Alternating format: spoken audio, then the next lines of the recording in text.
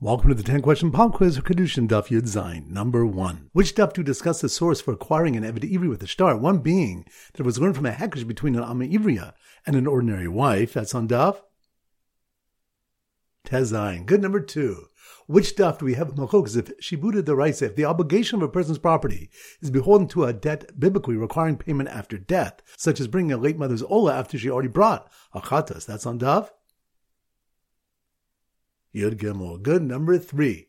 Which of the learned an Eved Ivri serves his late master's sons, but not his daughter nor brother? That's on daf Yud Zayin. Good. Number 4. Which of the learned the different ways that an Eved is acquired, one of them being through a kinyan kesef? That's on daf Yud Daled. Good. Number 5. Which of the learned an Amma Ivriya does not go free upon her father's death? That's on daf Tezayin. Good. Number 6. Which daf do we have a three-way machlokas regarding how much an Eved Ivri receives for his anaka? That's on daf Yud Zayin. Good. Number 7. Which of the an Eved Ivri's body is owned by the master during his term? That's on daf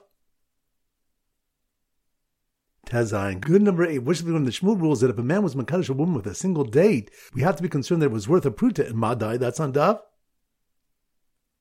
Yud Beis. Good. Number 9. Which daf we have a case where a ger and an idolater inherit their late father, and we learn that the ger only inherits rabbinically? That's on daf